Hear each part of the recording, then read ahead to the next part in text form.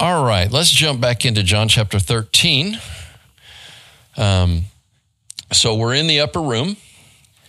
They're celebrating what we call the Lord's Supper. And there's not the kind of detail in John 13 that you find in the synoptics about the supper itself. But we have this focus on Jesus washing the disciples' feet and telling them, and of course us, that he did that as an example. He wants us to serve, right? And then he focuses on the reality that Judas is going to betray him. He knows that this is in the works. And he says there's somebody there at the table that's going to betray him. Peter whispers to John, ask him who it is. John's closest to Jesus, so he just leans back and says, Lord, who is it? Jesus dips a piece of bread in the communal sauce and hands it to Judas. Immediately prior to doing that, he tells John, it is the one that I hand this to, right? We find in the history of the Middle East, and this continues to our day, that offering bread like that, or today they'll offer a little ball of meat, is a sign of friendship, okay? It's a way to honor someone. When the most honored person, or the person that is serving, offers that in the midst of the meal now, it's an honor. And, you can kind of see how that would be conveyed today, right? You go to somebody's house and they offer you something, right? They're honoring you. They're showing you friendship.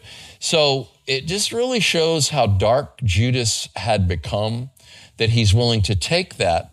And then Jesus says to him, and then Satan entered into him. It's the only time in all of Scripture that it says Satan himself entered into anybody, okay? In the synoptics, Jesus deals with demon possession on a regular basis. We don't find that in John's gospel, but we do find this. And it's after Satan has entered into him that Jesus says, now what you're going to do quickly. Judas gets up and walks out of the room. And the last verse that we were at last week, John 13:30 says, and it was night, okay? I'll just read verse 30. So after receiving the piece of bread, he left immediately, and it was night. John is very factual, but he's also very fond of symbols. And the factual reality is that it was literally night. They'd been sitting there that long. But this is talking about how things were as far as the spirituality, if you will, of the room, right? It was night. Darkness had descended. The betrayer was off to do what he had intended to do. And Jesus has referred to himself again and again as the light of the world. So it's very interesting to see that John says, and it was night. Now, that doesn't mean that the light is not shining, right? It's night right now, but is it light in here? Yes. It is light in here because we have light on. So this doesn't mean that the light of the world had gone out, but that it was very, very dark in the world at that point in time, all right? So now we're going to look at verses 31 through 38, and that's what I intend to cover tonight. That will close out chapter 13. So they're still in the upper room. Jesus is continuing now that Judas has left. Therefore, when he had left, that is when Judas had left, Jesus said, now is the Son of Man glorified, and God is glorified in him.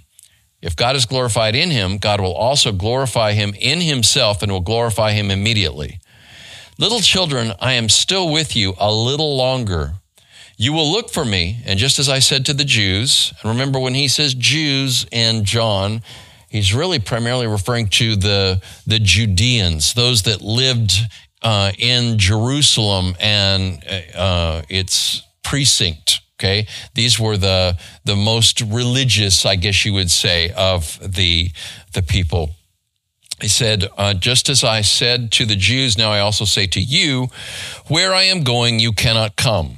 I am giving you a new commandment, that you love one another, just as I have loved you, that you also love one another. By this, all people will know that you are my disciples. If you have love for one another, by this, all people will know that you are my disciples, if you have love for one another. Simon Peter said to him, Lord, where are you going? Jesus answered, "Where I am going, you cannot follow me now, but you will follow later." Peter said to him, "Lord, why can I not follow you right now? I will lay down my life for you." Jesus replied, "Will you lay down your life for me? Truly, truly, I say to you, a rooster will not crow until you deny me 3 times." Right? So what would you assume Jesus' response would be to Judas' departure and imminent betrayal? Because this is in the wake of Judas showing, yes, I am going to do this. Okay? It's very possible that Judas hadn't really fully decided that he was going to betray Jesus. The plan was in place, but maybe he was waffling. Okay? Some commentators are, willing to go that far. And one commentator that I read said that he may have taken this bread as confirmation that he was doing the right thing. Now, I've made the case in a play that I wrote some years ago that Judas wasn't just being evil. He was certainly being selfish, but he was likely trying to force Jesus' hand, to force Jesus into fighting back, to force Jesus into being the Messiah that they all wanted him to be, which is the Messiah that even many Orthodox Jews today expect Messiah to be, and that is a king, a deliverer, right? Like the judges in the book of Judges. It's kind of interesting that they're called judges because that was a very comparatively small part of what they did. The judges are recognized as military deliverers. In each situation, the Jewish people, prior to having a king, were being overrun and overwhelmed by some outside nation. And God would raise up a military leader, right? A military deliverer, who would then serve as a judge for various conflicts that people had and so forth, which was common.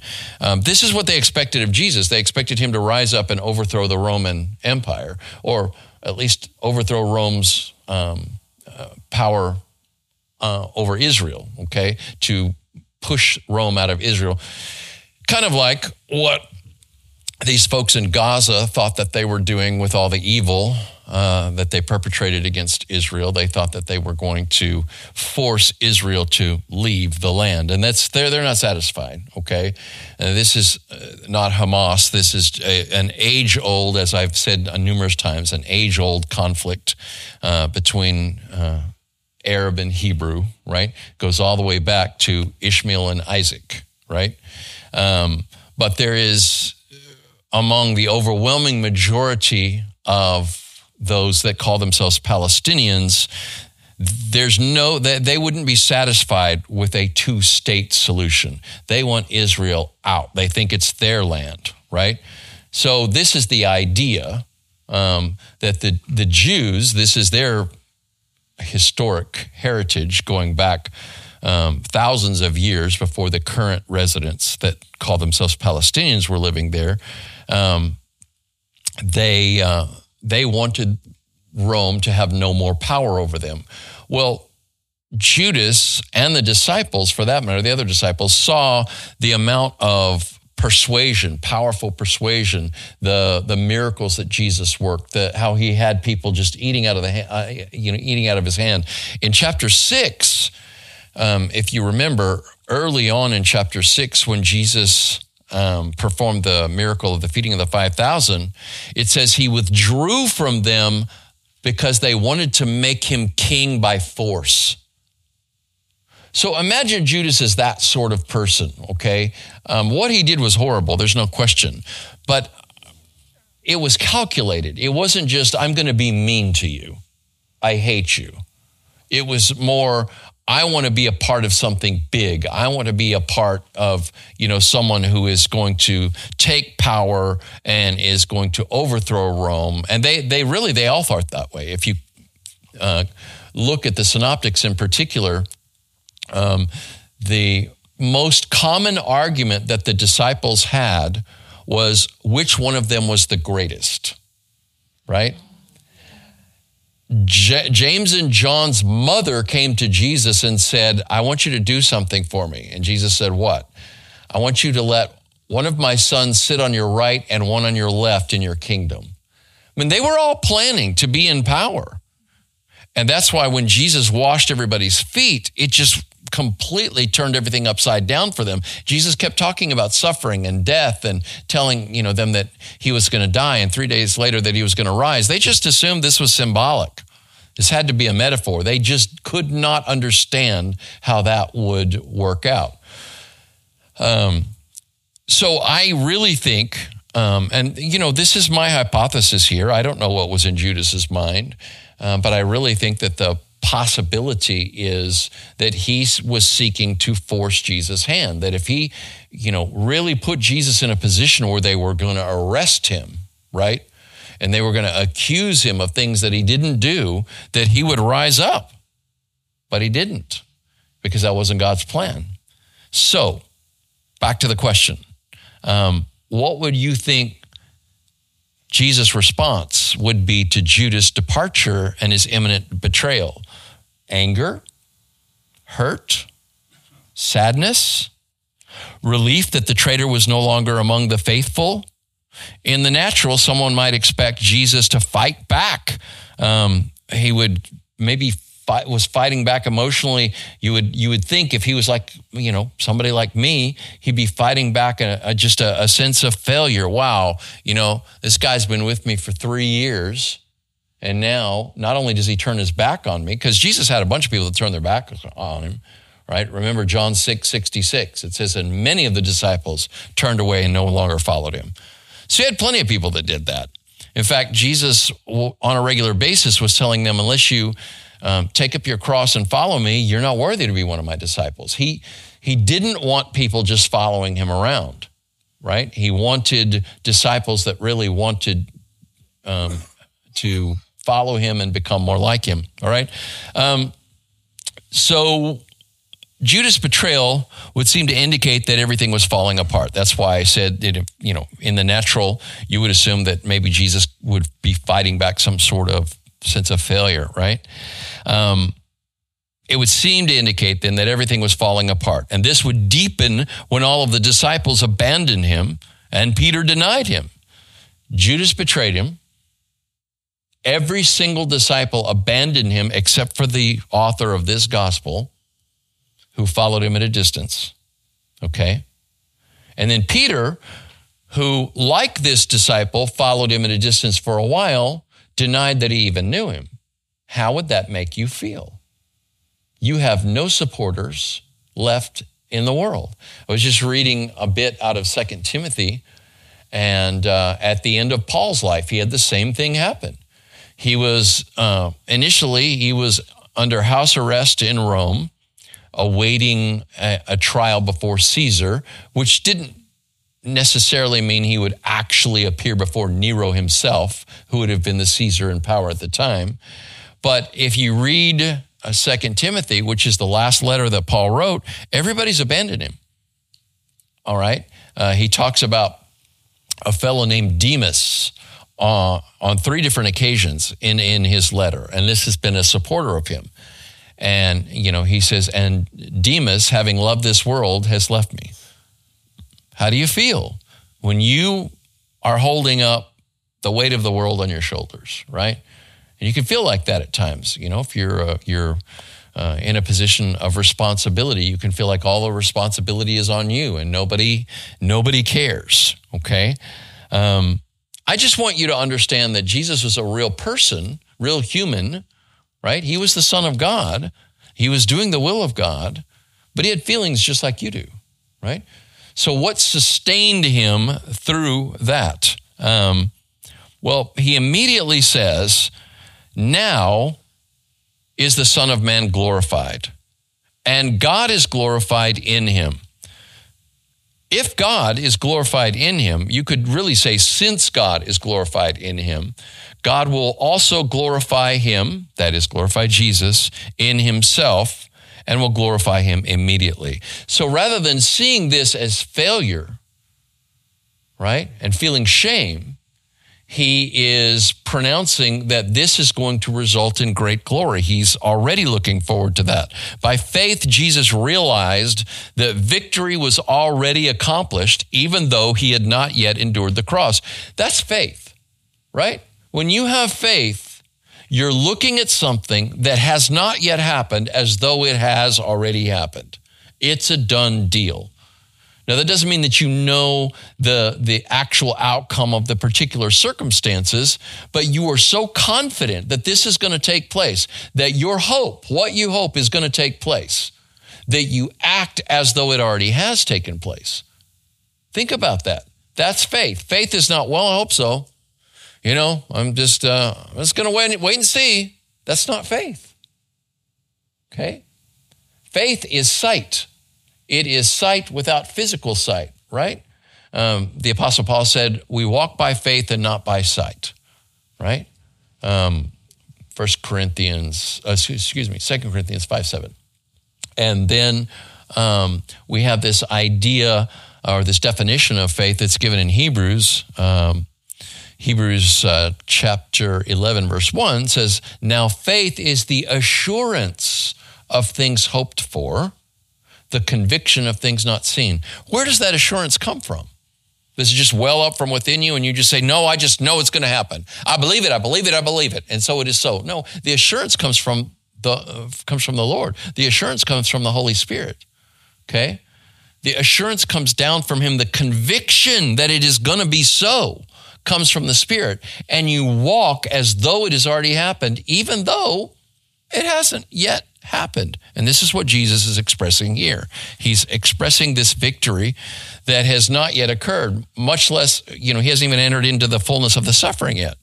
In that moment, Christ accepted the Father's will that he is the Son of Man. And by the way, Jesus refers to himself as the Son of God most often in John's Gospel. In the Synoptics, Matthew, Mark, and Luke, he almost invariably refers to himself as the Son of Man.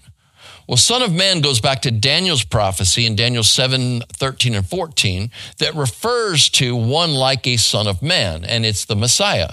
So when he calls himself the Son of Man, he's pointing back to Daniel and helping people understand, yes, he did come to be Messiah. But more than that, and I know that might sound ridiculous to say more than being Messiah, but I guess it is better for us to understand that a big part of the definition of being Messiah from Jesus' perspective was not this military leader that's going to overthrow the Roman Empire or throw Rome's rule off of Israel. No, as the Son of Man, he came to represent every human being.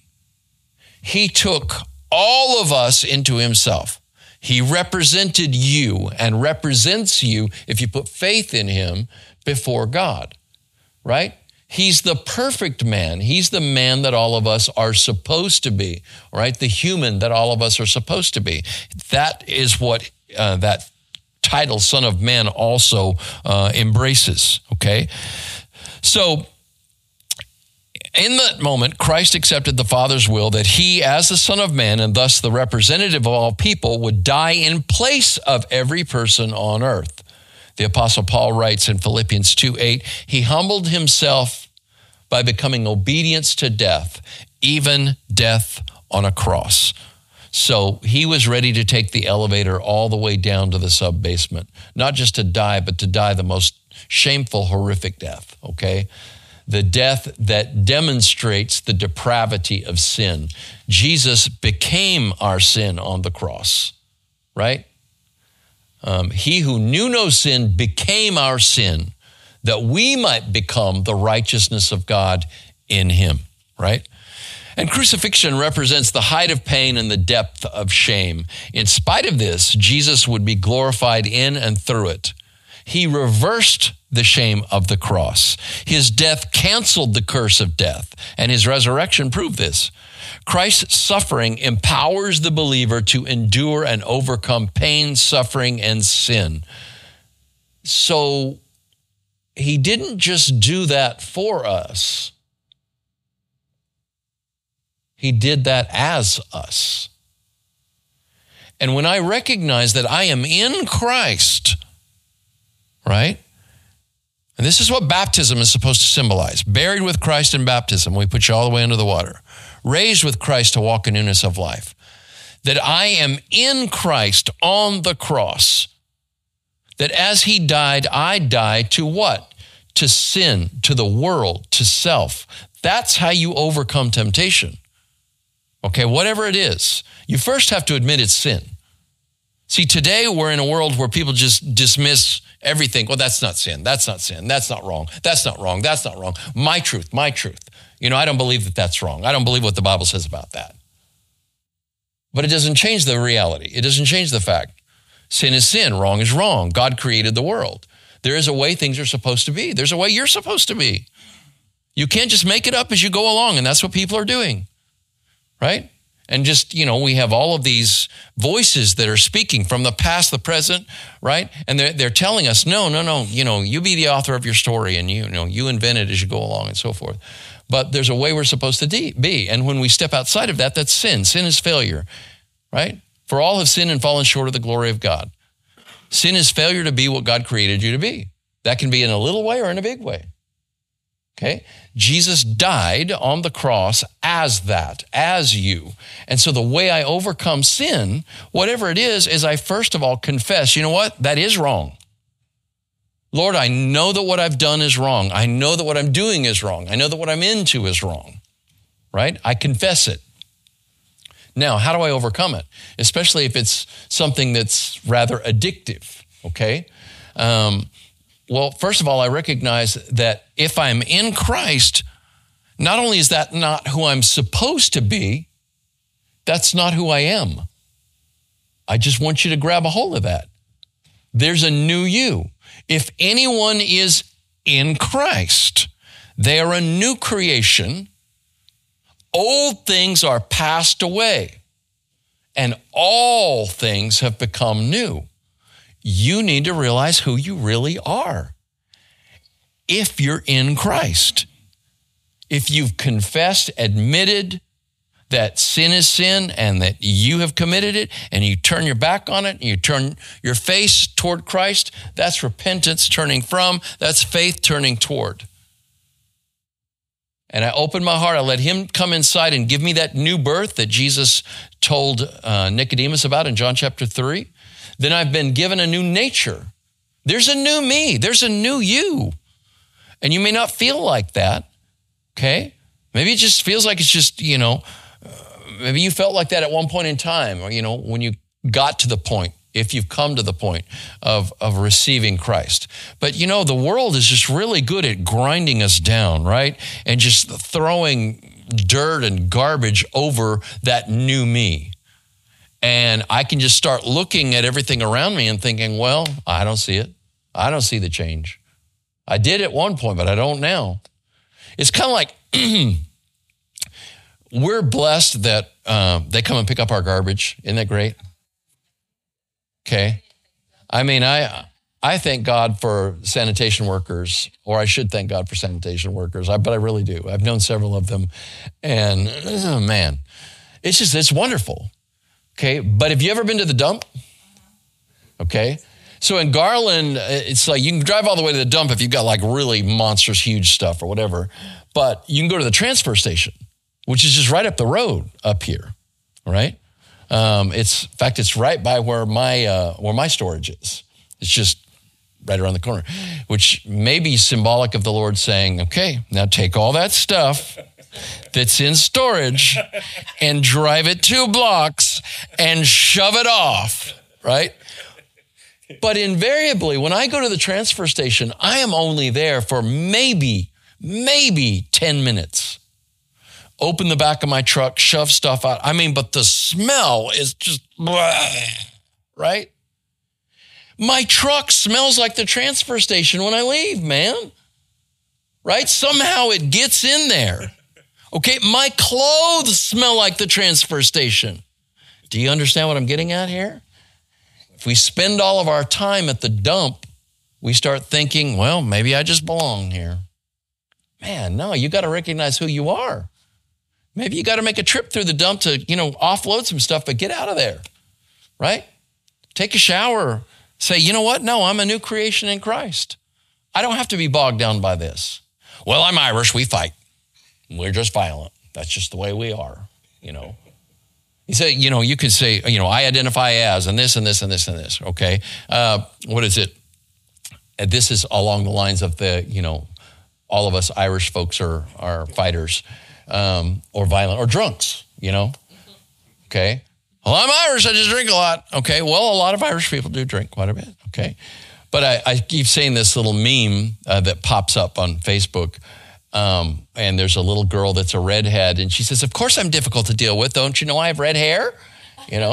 But that's this idea, right? I identify with something like that. Now, I know that's small. It's just meant to be an illustration. But, you can look at your heritage. You can look at your family. You can look at the way you were raised. And you can just say, you know what? That's just the way I am. No. If you're in Christ, you're a new creation, right? Hopefully that's for you, because that wasn't even what I intended to talk about tonight. Has there been a time in your life when it seemed like everything was falling apart? Again, that's what it could have seemed like. It appeared like that. On the outside, this great leader was, apparently at the point of death on the cross, a failure. Has there been a time in your life when it seemed like everything was falling apart? How did you handle that? Have you ever been betrayed by a close friend like Jesus was, right?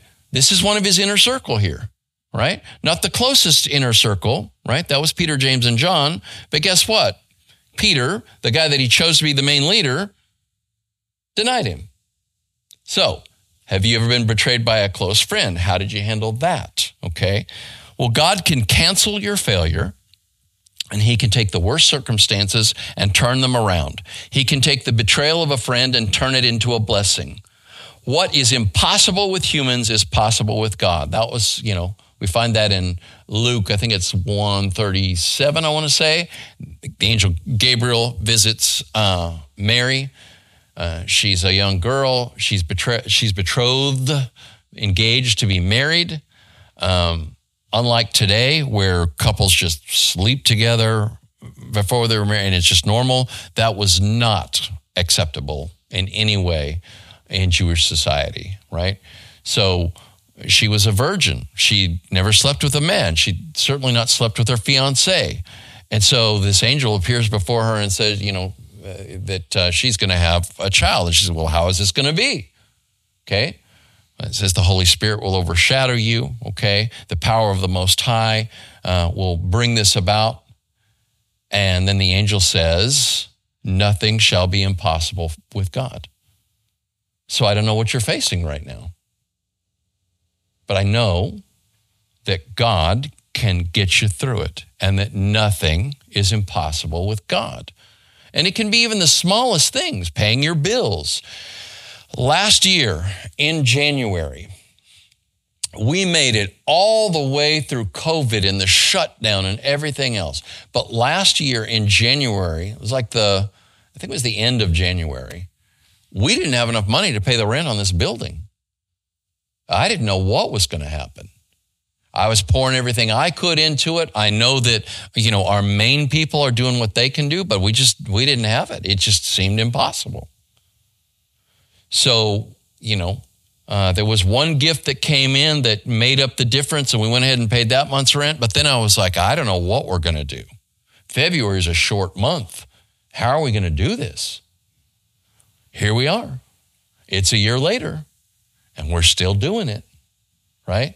So what I'm saying is, it can seem like it's impossible for you, like a health challenge, right?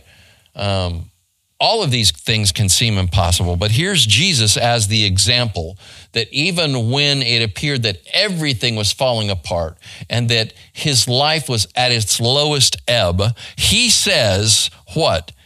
Now is the Son of Man glorified, and God is glorified in him. Nothing has been fulfilled yet. He hasn't been crucified. He hasn't raised from the dead yet, but he's already saying, no, this is going to result in victory. And so I pray that you will put the same faith in the Father that Jesus did, and you will allow him to cancel any failure and shortcoming or trouble that you are dealing with right now.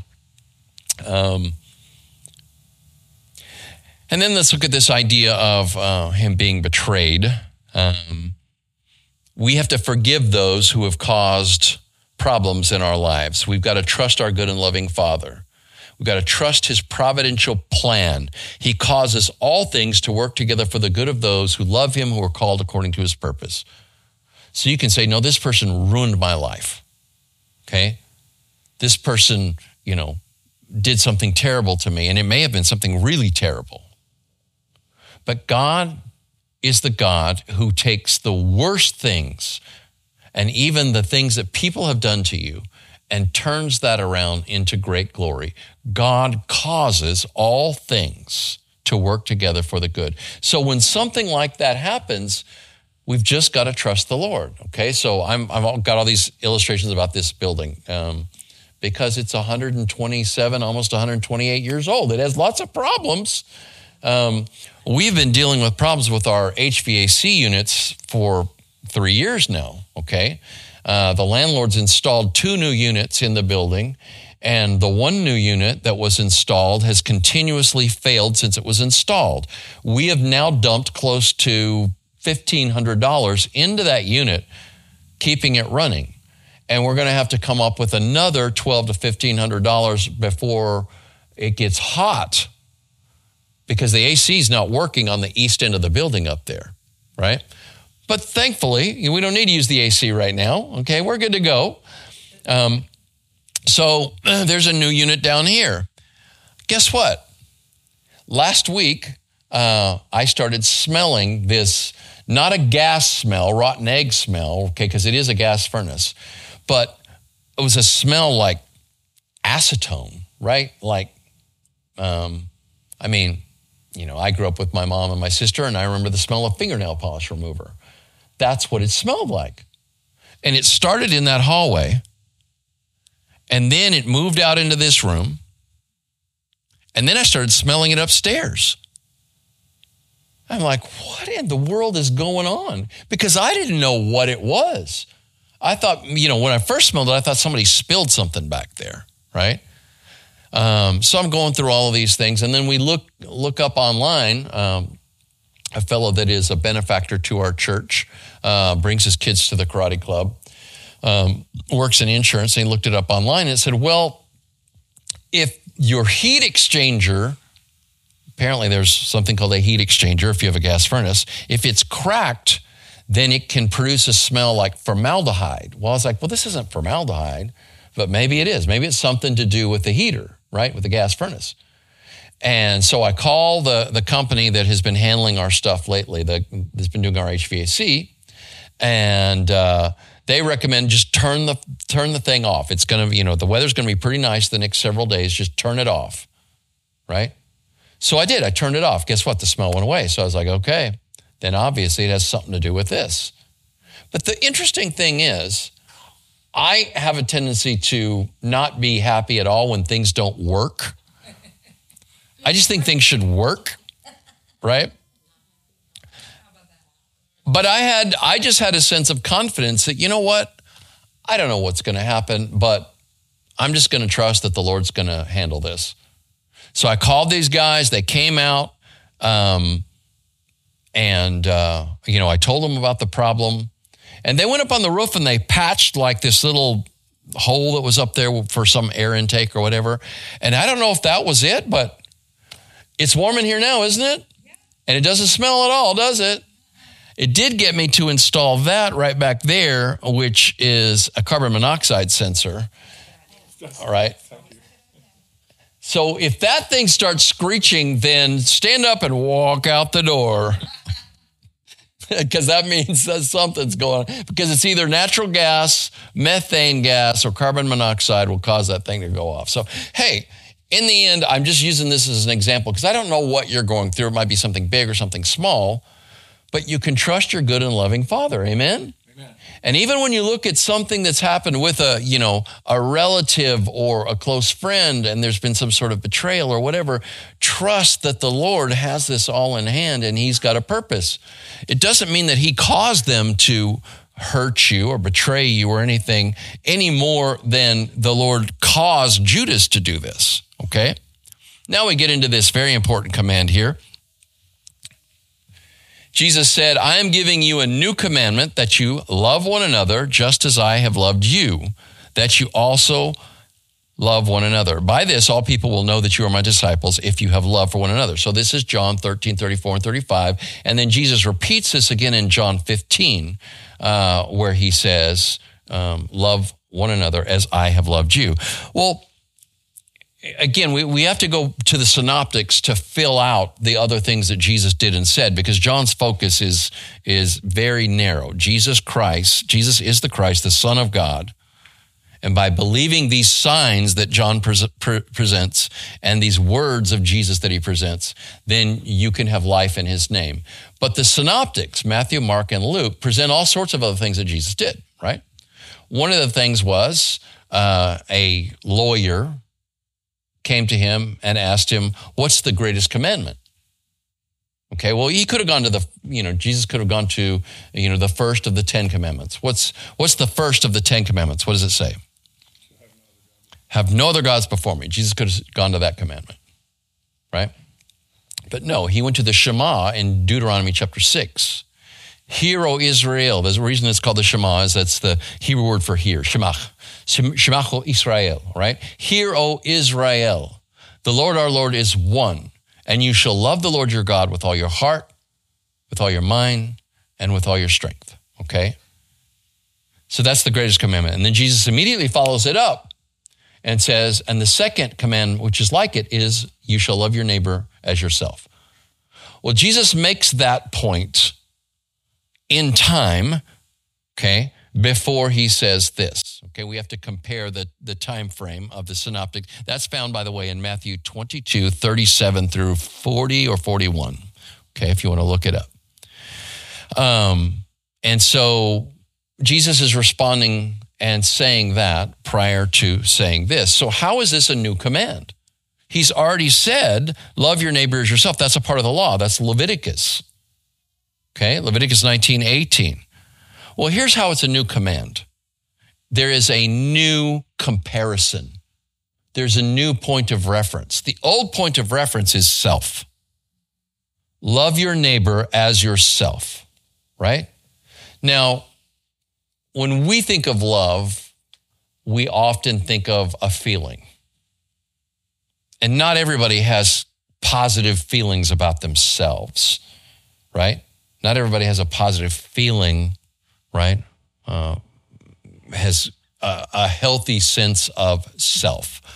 But it should be pointed out that in Leviticus 19:18, when it says love your neighbor as yourself, it's talking about how you take care of yourself, okay?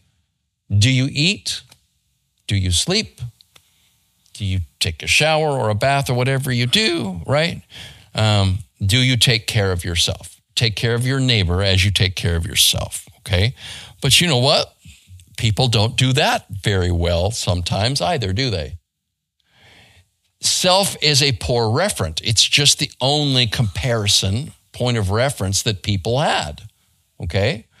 But you have people that do a terrible job of taking care of themselves, and then you have people that think far too highly of themselves.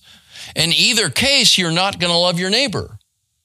If you treat yourself poorly, you're likely going to treat those close to you poorly. That's just the way it works. When they get into your inner circle, you start treating them like crap, just like you treat yourself. Okay? If you think too highly of yourself, you don't want to love them. You're like, I ain't going to do that. You move into, narcissism range and sociopathic range, where it's like, other people are just tools for you to get your way sort of thing. Okay? Now, when I say you, I'm not talking about you. Okay? I could, say one thinks this, or one would do this. That's what I'm trying to say there. Okay? This is a new command because the point of reference now is Jesus. Okay? Jesus says, love one another, but he doesn't just say love one another. He could have just said love one another, but he wouldn't have said this is a new command then. What did he say? Love one another as what? As I have loved you. Now, the reference, the comparison is, I may not think too highly of myself. I may have horrible feelings about myself, okay? Or I may think entirely too highly of myself. The Apostle Paul said, don't think more highly of yourself than you ought to think, but think so as to have sound judgment. or you may have a balanced view of yourself. But the way I am to love my brothers and sisters in Christ is the way Jesus has in fact loved me, as demonstrated by his death on the cross for my sins, right? So that means that I am to love other people with this point of comparison, but also with these emotional resources that Jesus gives me. When you open your life up to Christ and you let him love you, then you have the power, I guess you could say, to love other people. If all you're doing is just looking at yourself, right, then you just, we get easily worn out. I mean, especially people that work, if you work with other people, right, people can be annoying, right? It's like, I'm supposed to love these people? This is why you have, again, all these memes that are like, I love animals, not people, I love my dog and about 2 people type of thing. Well, yeah, it's hard. But when you let Christ love you and love through you, then you've got the resources, right? And by the way, this isn't optional. It's a command, right? When Jesus said, if you love me, do what I command. What's the primary command? Love each other, love each other, love each other. There's 2 main commands that Jesus wants you to obey. Believe in him as the Son of God and love one another. And it starts by loving your brothers and sisters in Christ. That's the first circle, okay? I don't have to worry about self-love. I don't have to worry about loving myself. Jesus didn't say love yourself, right?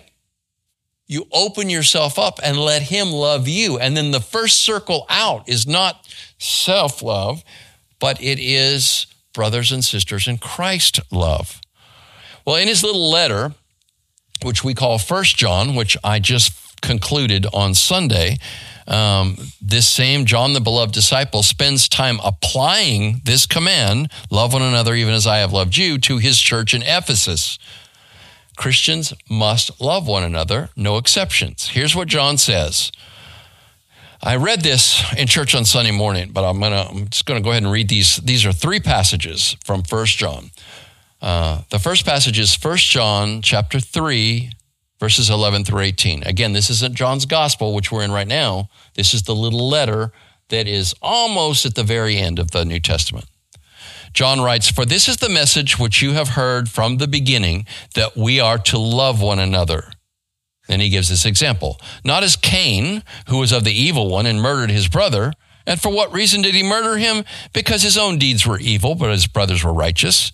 Do not be surprised, brothers and sisters, if the world hates you. We know that we have passed out of death into life because we love the brothers and sisters. The one who does not love remains in death. Everyone who hates his brother or sister is a murderer, and you know that no murderer has eternal life remaining in him. We know love by this, that he laid down his life for us, and we ought to lay down our lives for the brothers and sisters. But whoever has worldly goods and sees his brother or sister in need and closes his heart against him, how does the love of God remain in him? Little children, let's not love with word or tongue, but in deed and truth. Now, 1 John chapter 4, verses 7 through 12. So he covers this a lot. Beloved, let's love one another, for love is from God, and everyone who loves has been born of God and knows God. The one who does not love does not know God, because God is love. By this, the love of God was revealed in us, that God has sent his only Son into the world so that we may live through him. In this is love, not that we loved God, but that he loved us and sent his Son to be the propitiation, the atonement for our sins.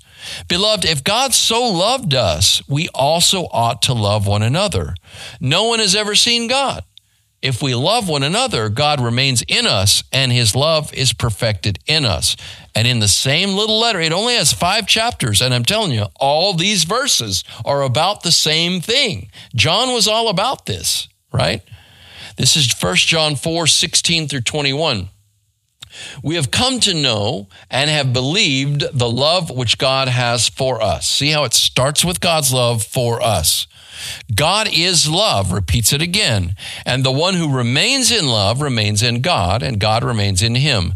By this, love is perfected with us, so that we may have confidence in the day of judgment. Because as he is, that's as Christ is, we also are in this world. There is no fear in love, but perfect love drives out fear, because fear involves punishment, and the one who fears is not perfected in love. We love because he first loved us. If someone says, I love God, and yet he hates his brother or sister, he's a liar. For the one who does not love his brother and sister whom he has seen cannot love God whom he has not seen. And this commandment we have from him, that the one who loves God must also love his brothers and sisters. In the early days of the Roman Empire, that's how they knew who Christians were. They said, how these people love one another. That's how it has to start. But I don't stop there. I don't stop by loving fellow believers. The next level out is to love people in my world who are not Christians. These might be family members. These might be coworkers, right? And once again, this is not affection, not liking everyone, but it means acting in the best interest of others. I keep bumping my head on this thing. I was at Intrinsic earlier today, and normally I'm over there and, it's a fairly calm environment and fairly clean. Dude, these guys that I know over there just could not keep the F word out of their mouths, man. It was one after another, after another, after another. And I don't like it. And it made me want to just leave my beer there and walk out the door. But I'm like, what kind of an example is that, right? And I'm just going to kind of be, self-righteous. They know. They know. Now, I don't act like, I can't hear a four-letter word or something like that. But it's just like, F this and F that and F and F and F and F. I'm just like, you know what? I got to love those people. Even though I don't like them. I don't like that at all. But I got to love them. Okay? And then it goes all the way up to the enemy. I got to love even my enemies. And again, that takes the resources that only come from Christ and allowing him to love you. Final little passage here, and then we're done. Simon Peter said to him, Lord, where are you going? Because earlier he said, I didn't cover this, but he said just before he told them to love one another, he said, where I'm going, you cannot come. Well, this really bothered Peter. Where are you going? Jesus answered, where I am going, you cannot follow me now, but you will follow later. Peter said to him, Lord, why can I not follow you right now? I will lay down my life for you. Jesus replied, will you lay down your life for me? Truly, truly, I say to you, a rooster will not crow until you deny me 3 times. And that's exactly what happened, right? Yeah. Peter ignored Jesus' teaching on the new commandment. He just glossed right over that, right? He thought he loved Jesus. And on a purely human level, he did. He had strong feelings for Jesus. He had strong loyalty to Jesus. But he didn't know himself like Jesus knew him. He didn't know the limitations to his loyalty. And invariably, that limitation is going to stop at self-preservation. Pride and self-preservation. That will keep you from going any further. I've had people, I've done church work for a long time, and I've had people that were incredible servants. I mean, just amazing. And I just thought, man, these people seem limitless. They're just, they serve and serve and serve, and I just feel like they're wearing themselves out, and they just don't seem to have limits. I'm telling you, everybody does. We're not God. We're not limitless beings, right? But the only way you can get to this place where you overcome limits like that is to be in Christ. And Peter was all about Christ, right? But not until the other side of the crucifixion and resurrection was he able to actually follow Jesus to death. What we know of Peter is that he did follow Jesus in martyrdom and death. He was crucified. But he wasn't a Roman citizen. So Paul wasn't crucified. Paul was beheaded, right? I mean, chopped his head off with an axe because it's horrible, it's gruesome, but it's instant. Crucifixion is not. It's horrible, right? Peter said, I am not worthy to die like my Lord. So the Romans, being cruel as they are, crucified him upside down. I don't know how long it took him to die, okay? But, yeah, he did eventually follow his Lord, okay? He didn't know how much his love for Jesus would be tested at this point. And he didn't know that it would be proven to be a failure. And why? Because Peter, like all of us, loved himself more than others, even his Lord. As I said, pride and self-preservation trumped dying for Jesus. I would be no better, but thankfully, Jesus changed Peter, and he will do the same for you and me. Amen? Amen. All right. Well, we'll end just a little early. I thank you guys for coming. Thank you guys for joining us online.